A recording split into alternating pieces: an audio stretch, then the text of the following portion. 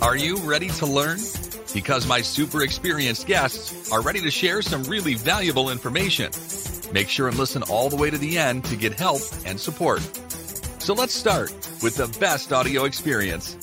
Hello everyone and welcome to our show. Today we discuss about analytics, how you can analyze your website to get much higher results. And I'm excited to discuss this topic with Agnes Bansky. How are you?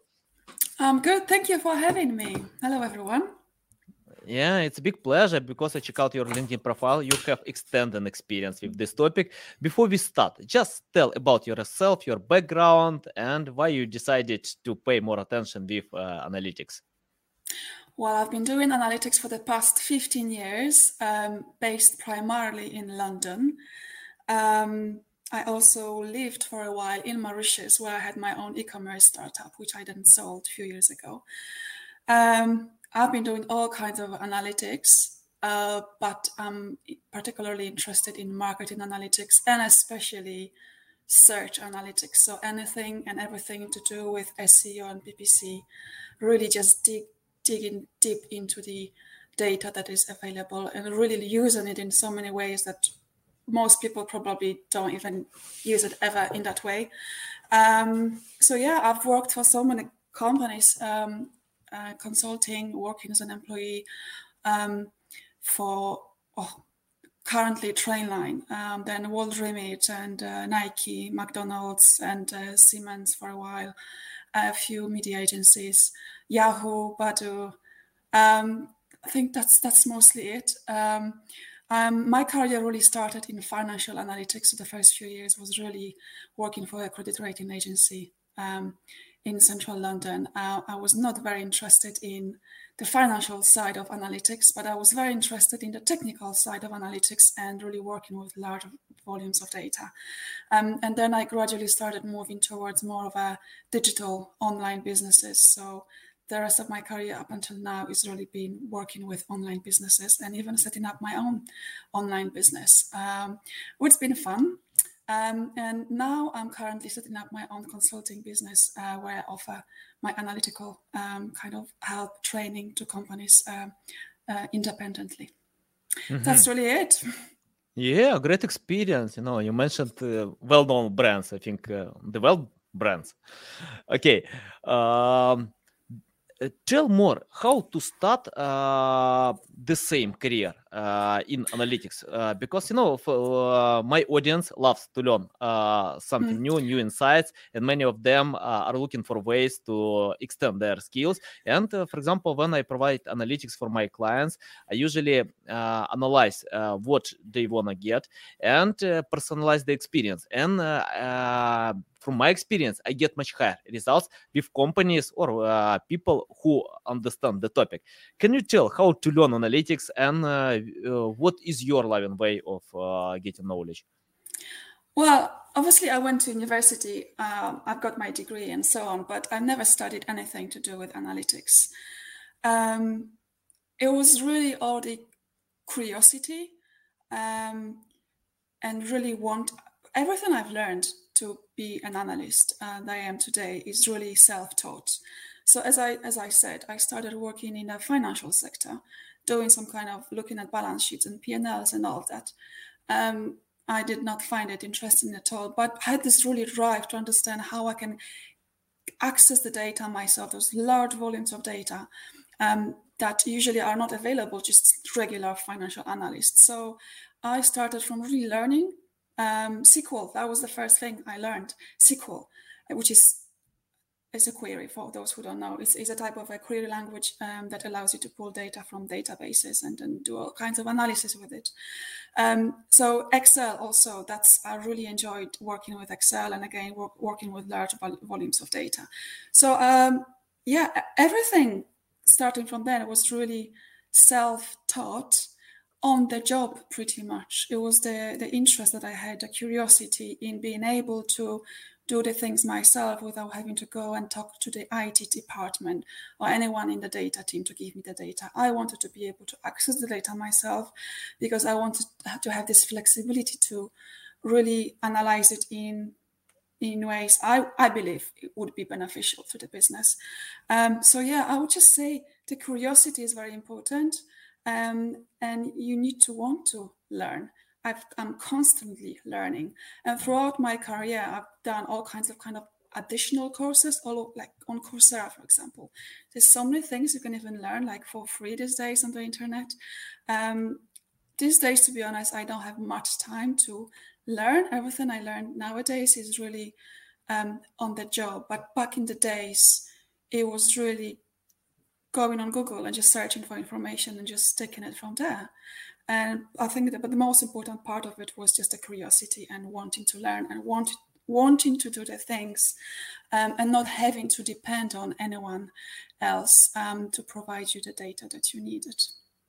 Yeah, you unhided my methods of learning because I remember when I listened to interview with Elon Musk, and someone asked him how he started to learn more about space, about building space machines, and he replied that he started to read books. He doesn't have any special skills, knowledge. And yeah, I think if you want to learn something new, you don't need to get higher education or something else. Just go to Google, YouTube, type your keywords and find a bunch of guides, tutorials, learn from them. And the most important is to practice them. For example, if you learn something and without actions, you can forget for a few days, probably. For example, I remember when I started to learn about some new methods, if you don't use them, if you don't try it, you can't get high results because you forget about them. Yeah, that's why. Definitely, the best way to learn is just by doing things. So when I started my online business, my e-commerce business, obviously I already had experience in analytics and all kinds of like similar related to that things. But then there's other things I did not know about. So everything I had to learn on the job. It was so just fun learning and being able to apply those things straight away, because it's really not cool having to learn things that you're probably never going to use. Yeah. Okay. Can you tell more about difference between SEO and pay-per-click? Because I think marketers are looking for different data when they analyze results from SEO perspective and with pay-per-click, where we need to pay more attention and why. So from my experience, and I've worked for a number of large businesses, so established brands. And a very common mistake that I've always seen is the fact that SEO teams and PPC teams, because there's usually two different teams, they really work in silos. They don't really communicate and talk a lot. So the way those kind of businesses work is each team, each marketing channel has their own targets they have to reach. Let's say SEO team, they have to reach this amount of traffic or this amount of sales. And then equally paid search has to do the same. And what often happens is they're working against one another. And especially with those large brands, and you can imagine the larger the brand is, the higher the chances of them ranking organically very well on Google. So them doing paid search, so PPC, is often going to be leading to cannibalizing their own organic traffic, which would have come to their site anyway. So that's, I would say, the main kind of frustration that I get when I just see how companies operate. And that's something that I personally try to challenge for the few companies that I worked for, I think quite successfully. So we kind of managed to merge those teams a little bit more, so they look at search and search data in a more holistic way. Because there's so many things that SEO team can learn from PPC team, from paid search team, and equally paid search team can learn as a lot from the SEO team. And I'm saying specifically about the data. They have quite different data or tools that they tend to use. But let's imagine paid search team. Paid search team comes up with list of campaigns or queries they're going to be targeting, they're going to be trying to bid for. But in order to maybe enhance the keyword set that they are bidding on, they maybe should be looking at the data that SEO team is usually accessing. So things such as Search Console. There's so much data in Search Console. And I hate the tool. The tool itself is annoying because it's very difficult to pull any insights from the tool itself. But once you extract Search Console data out of the interface and you build some sort of reports, you do a bit of data manipulation, just keywords grouping, monthly views, whatever you want to build. It's just such a powerful source of information that can be applied not just by the SEO team, but also by the PPC team. It's going to give them an idea as to where is the demand for. So let's imagine looking at Search Console, one may identify a set of keywords for which there is a lot of demand. So a SEO team is getting a lot of SEO impressions, but maybe they are not ranking organically very well for those keywords. So it's very difficult to get traffic from that. But that's what PPC team can then do easily, right? Because they are not dependent on the organic position. They are not likely to be cannibalizing SEO since SEO is not ranking well. So PPC team can then get that traffic through obviously paid campaigns, and vice versa. Let's say I see a lot of cannibalization, as I said earlier, a lot of cannibalization happening with large businesses, and many businesses like to spend on PPC brand keywords. So let's say you are Nike, and then people are searching for Nike on Google. Why would one want to bid on that keyword? Why would Nike want to bid on that keyword, assuming that other companies are not bidding on that keyword, right? It's going to lead to cannibalizing its own organic traffic. And there's so many other examples I can give of how those kind of two, in theory, different teams can really collaborate together and learn from one another. And I would say also this another kind of more business-wide kind of benefit of using search data and even just Search Console data is to also really understand what's happening in the market. Let's assume that you're ranking organically pretty well for a given set of keywords or a given keyword. You can really use that data to understand what's demand. Is demand changing? Are people just not looking for those things anymore, right? Mm-hmm. Like with Trainline that I worked for many years, and they sold train tickets. And obviously there's, especially now with COVID, right? You can imagine there's fewer people searching for certain terms. And we can use Search Console data to kind of validate those assumptions. We know exactly how search demand changing, and then obviously we will know how that might be impacting our search traffic, not just SEO traffic, not just PPC, but both. Mm-hmm. Yeah, valuable. Love it. Okay, you mentioned about Google Search Console. For me, it's the best tool. I think it's a must-have today, especially if you're talking about SEO, because we can get the accurate data, more accurate data than Ahrefs, SEMrush, or any other paid tools where you need to pay money. But you can check out your ranking positions, and it's tool more important for SEO, not pay-per-click. I think that for pay-per-click campaigns, Google Analytics, is awesome tool to check it out. Can you tell more about users' behavior?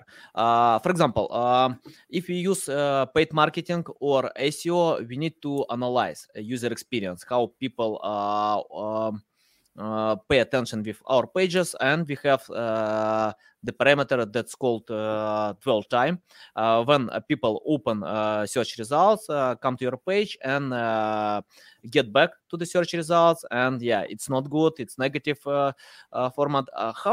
But people can open your website to get all this information, spend 30 seconds or even without making any other clicks, just leave it, but don't get back to the search system.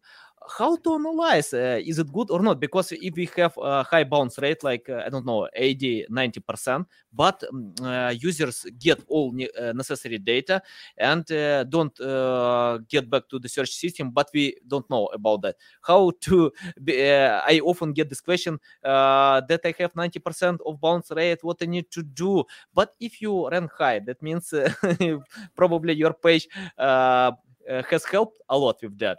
Can you tell more about analyzing this parameter? Well, it's in this particular example, if there was a 90% bounce rate, I would be worried. But obviously worth checking really what's happening.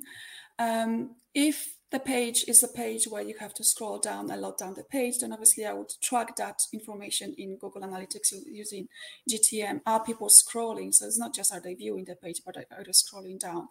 But the other thing, just to kind of validate if there is an issue, I would look at return rate.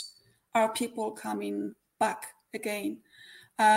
Because if they are not, and the bounce rate is 90%, to me, it's clearly a problem and a risk of this impacting negatively your, obviously, organic rankings on Google, because Google does not like users bouncing back from your website very quickly. It's going to obviously penalize you for that. So I would probably validate that bounce rate using some kind of other metrics such as return rate.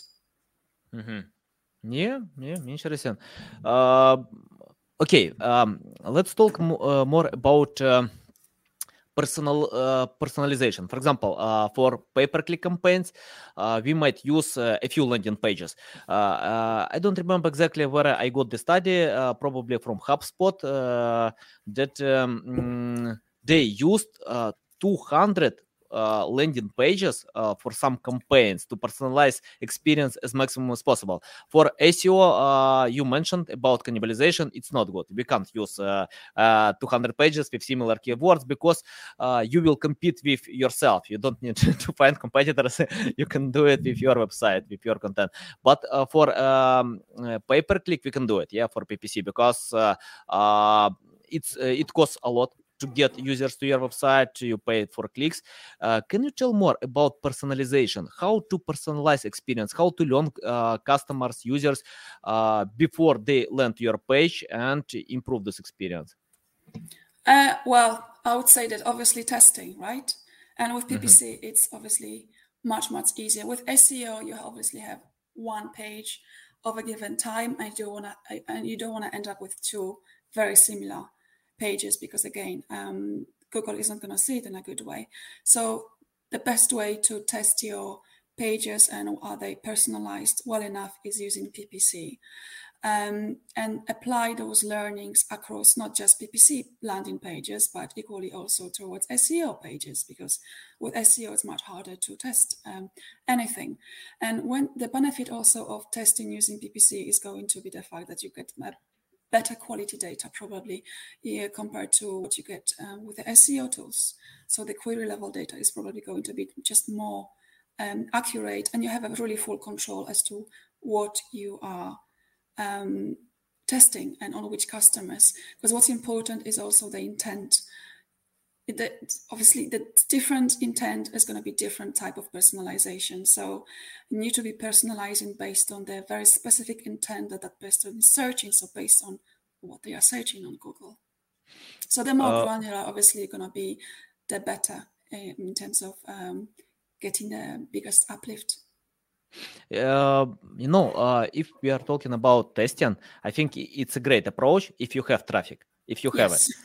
But if you have no traffic, if you start from scratch, if you created new pages and want to get traffic, what to do then, for new projects, for new pages, how to test them without traffic? Do we need to rely to our skills that we have to analyze competitors, or any other insights how to help such pages? Well, with little or no traffic, obviously you have to have the right UX team. That's pretty much that's pretty much it. And just talking to teams within your own organization, or just talking to people, friends, or whoever you can talk to, just to get kind of their perspective. That's really all you can do in this case. But the right team, like UX designers or web designers, obviously, that's a must in this case. And that's as you're scaling, you're able to test. Okay, I want to talk with you about priority. I often see when webmasters are looking for their own metrics. For example, for high volume keywords that it's hard to compete, especially if you start from scratch, or they want to cover a lot of pages with limited resources. And I remember when I made audit for my client and asked him what he's going to do, and he replied to me, "No, I'm going to write alt text for these pages." I told him, "Don't do it because it's not our priority. You can write this alt text, but we are not going to promote these pages without ranking. We can't get traffic from image search." And I often see when websites are looking for many pages for many keywords with limited resources. Can you tell how to find the right priorities and to get results? So I'm not sure I got your question right, but I can tell you, if you have a way to dynamically create more content, more pages, why wouldn't you do that? Obviously, if you are limited in terms of resources and time, and you don't have this kind of tool or solution in place where you can easily, quickly create those pages, as like large businesses, often they have a way of creating tens or not even hundreds of thousands of pages very, very quickly. And I don't see why you wouldn't do that, obviously, as long as you're not leading to just duplicating completely content. Okay, let me clarify a little bit. For example, we have limited resources. With limited resources, I can't create 10 high-quality pages. For example, even Brian Dean creates one page a month. By the way, Semrush took his blog, and probably he will not do it. But, and he got good traffic, big traffic. For example, if I have in my team only 2 copywriters, 1 designer, 1 editor, I can't create many pages at scale. Of course, I wanna do it. I wanna cover all related keywords, but it's better to choose priorities. For example, I usually search for pages that have a lack of quality content, outdated information, low competition, and I know it's better to cover them than try to promote all keywords online. It's the same with PPC. For example, if I have only, I don't know, 1,000 euros in month, and I can't market all keywords for my business if cost per click is $1-2. Yeah. So okay, so in that case, that's just another way of using the data that you hopefully already have some data. If you have already some data, let's say in Google Analytics, from the previous history, you can look at Google Analytics and see.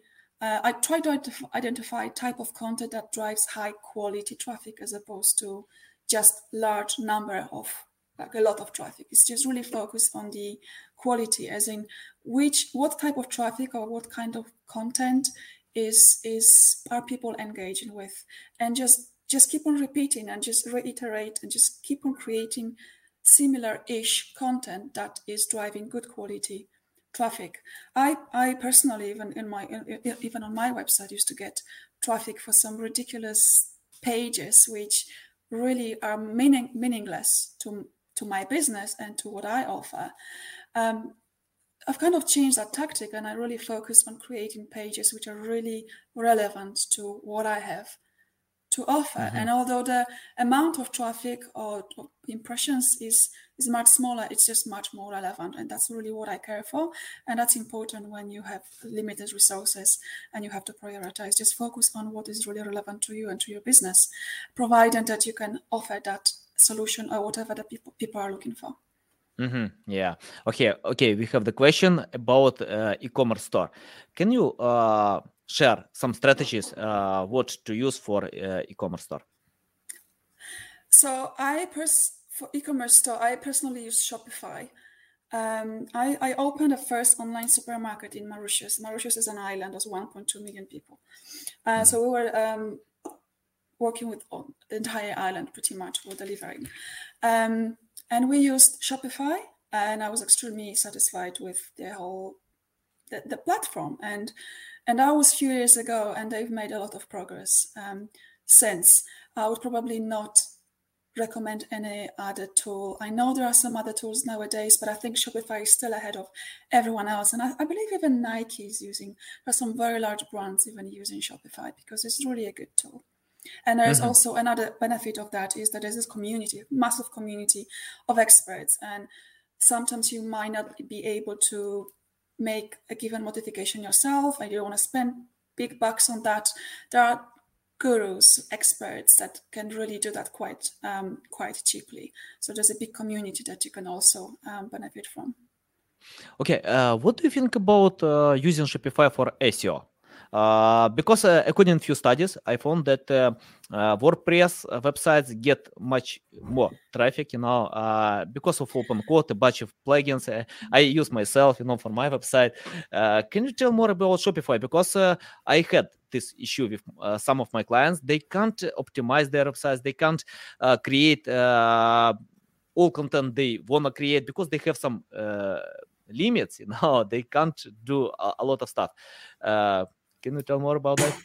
I think when it comes to Shopify, it's all really up to what apps you're using. So if you had the right apps, sorry, but I don't remember exactly the app we were using, but we were pretty happy with it.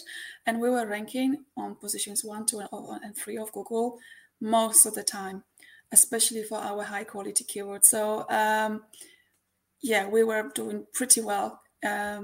We're doing a very good job in terms of SEO, and we still are. So as long as if you have the right app and you know how to use it, you're actually using it, I think Shopify is really not a problem here. Shouldn't be a problem. I don't say it should be a problem. Okay, and great. I just say also on WordPress, like I tried using it a few times and I hated it. Like I did not have a good experience with it. The plugins and all of that. I'm not a big fan.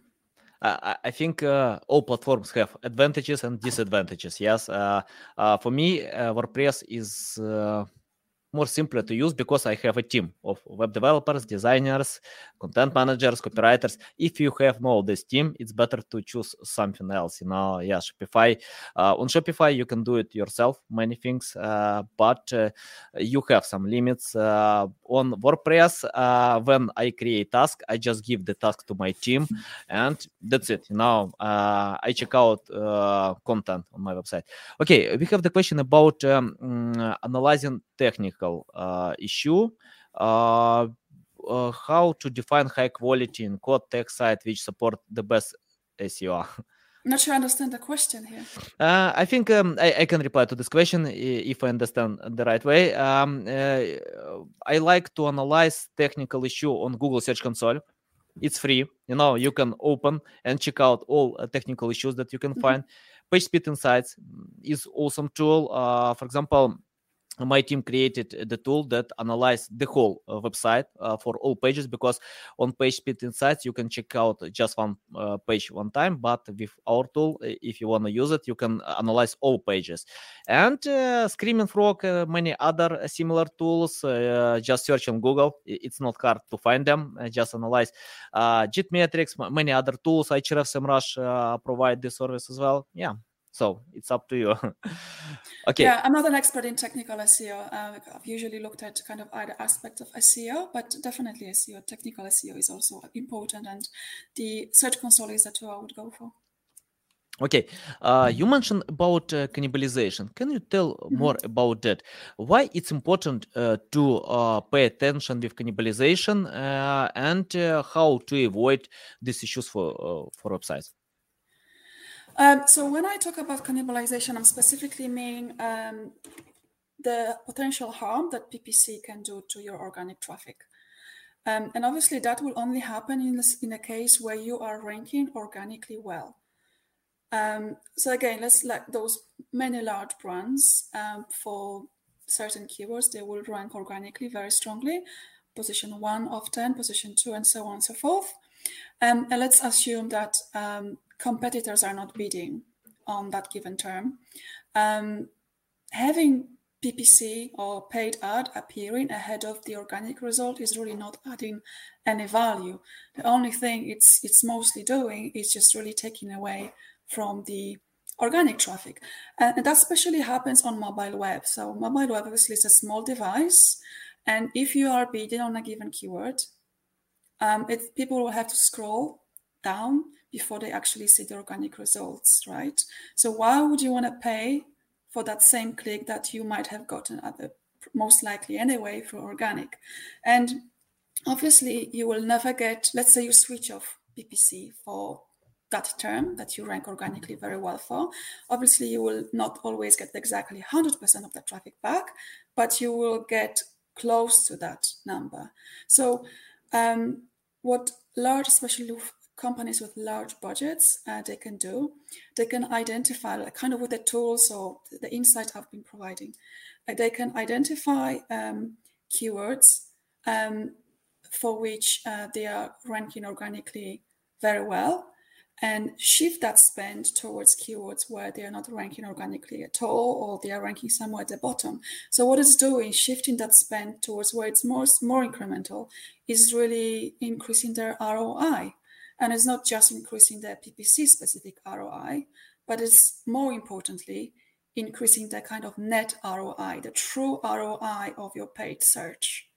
That happens in particular with brand campaigns. So brands, they bid on their own brand terms on Google. It happens a lot.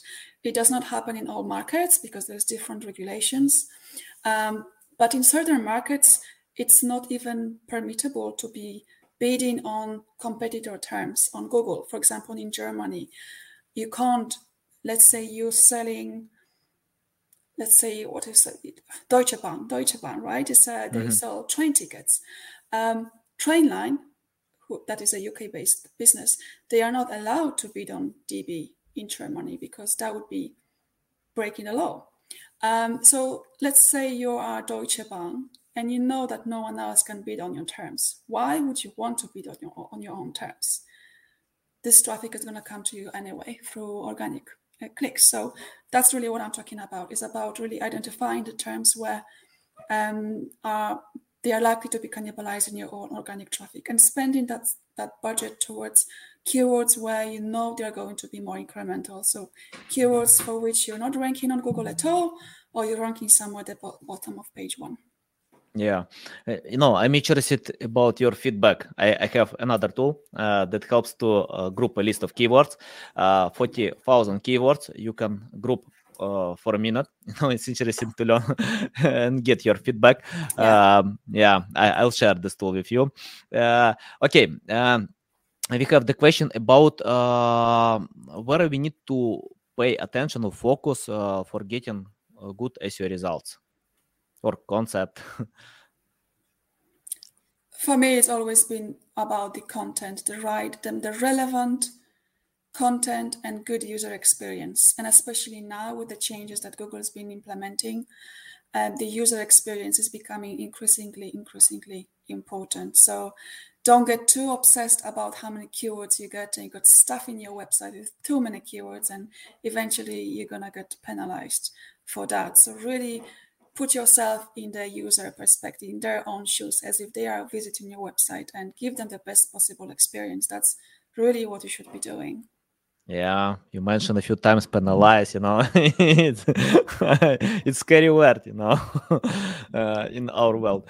I want to reply to this question as well. For me, if you want to get high SEO results, you need to find the right strategy with topics that have a lack of quality content, outdated information, low competition, and to implement these topics with patience, because you can't get high results for a few days, weeks, even months. It takes years, to get the results. And for example, even I remember Brian Dean, when he started to promote exploding topics, he spent a few years, if I remember correctly, to get the first meaningful results, and he started with getting authoritative links. That means even Brian Dean, with his experience, he couldn't do it fast. So patience is your best friend. If you want to get results, just go step by step and pay attention to priorities. Don't try to get all traffic online, just to choose priorities and be patient with that. Yeah, just keep on doing the right things, and it will pay off eventually. And even for the business I had, in fact, both of the businesses, it's been the same. That it was hard at the beginning, but we were just stuck with it. We continued to do the right things, and eventually we started to rank well. Mhm. Okay, we have the question. It's interesting question. We have a lot of backlinks, but we have no good referral traffic. Can you find the balance between this? It's not about the quantity, right? It's about the quality of the backlinks. In fact, again, going back to Google potentially not cannibalizing but penalizing your site is if it looks too good to be true, probably is, right? It's if it looks too spammy, Google is not going to like that. So yeah, just what are those backlinks? Are they really quality backlinks? Because if they are not driving traffic, like what's the point? Yeah, exactly, guys. Don't try to get a lot of backlinks. You can get 1, 2 backlinks, but authoritative is much better than 1,000 others. Probably 10, 15 years ago, we tried to get a lot of backlinks, and I remember when I got high volume keywords for a few months. Just I bought more backlinks than my competitors. We got awesome results. Today it doesn't work. Forget about this. Google can understand the quality of links, and it's better to get a few links but high quality. Learn more about white hat SEO, how you can get them, and yeah, it's more important today. Okay, we have the question: which activity should we do in off-page activity so that we can improve our ranking to get maximum results, maximum traffic? Yeah, it's more about it's the same question. It's more of a and again technical backlinks, but quality backlinks. Mm-hmm. But also, I would just say another thing that people don't really talk enough about is just PR. Even just the fact I'm talking to you right now, right? It's in a way, it's part of marketing. It's part of online marketing. It's just raising the awareness and just driving that awareness. That's another aspect that people often overlook. Exactly. Okay. By the way, it's a good way to get links when you take part on podcasts, when you share value, when you speak there. You can get backlinks from websites, and these websites, like podcast pages, and these pages get links from iTunes, Google, Apple. Awesome links, and it helps to get to increase your authority. I remember when we spoke on a few podcasts for our clients, we got high domain authority, and it creates brand awareness as well. So you can find podcasts in your niche, share value, speak to them, and it helps to create brand awareness as well. A very good way. Yeah, but also use the tools that you have, such as Search Console, to create new content. Mm-hmm. I keep on looking at Search Console and just use it to come up with other content that potentially maybe driving traffic to my site. And that's, to be honest, that's currently my number one strategy, is just creating the right type of content. And Search Console helps me to kind of come up with those other ideas. Yeah. Okay. I want to ask you about creating high quality content. For example, I often cooperate with some clients, even big clients, big companies, and they reply to me, we have no copywriters, we don't know how to create high quality content, we can't write even simple texts, and how to help them. For example, 10 years ago, we had a team of copywriters who wrote content about everything. This content ranked well. Today, it's not. You need to find copywriters who understand the topic, who have experience with that. How to help such clients to create high quality content, and how we can estimate that this content is high quality? If they can't do it themselves, well, first of all, it's a bit disappointing usually. Like, let's say you offer services like consulting or whatever it is, you really need to know your topic, your area. So, okay, but anyway, let's put that aside. Let's assume they can't write the content themselves. They can easily outsource that. Obviously, there's so many platforms that you can find good content creators.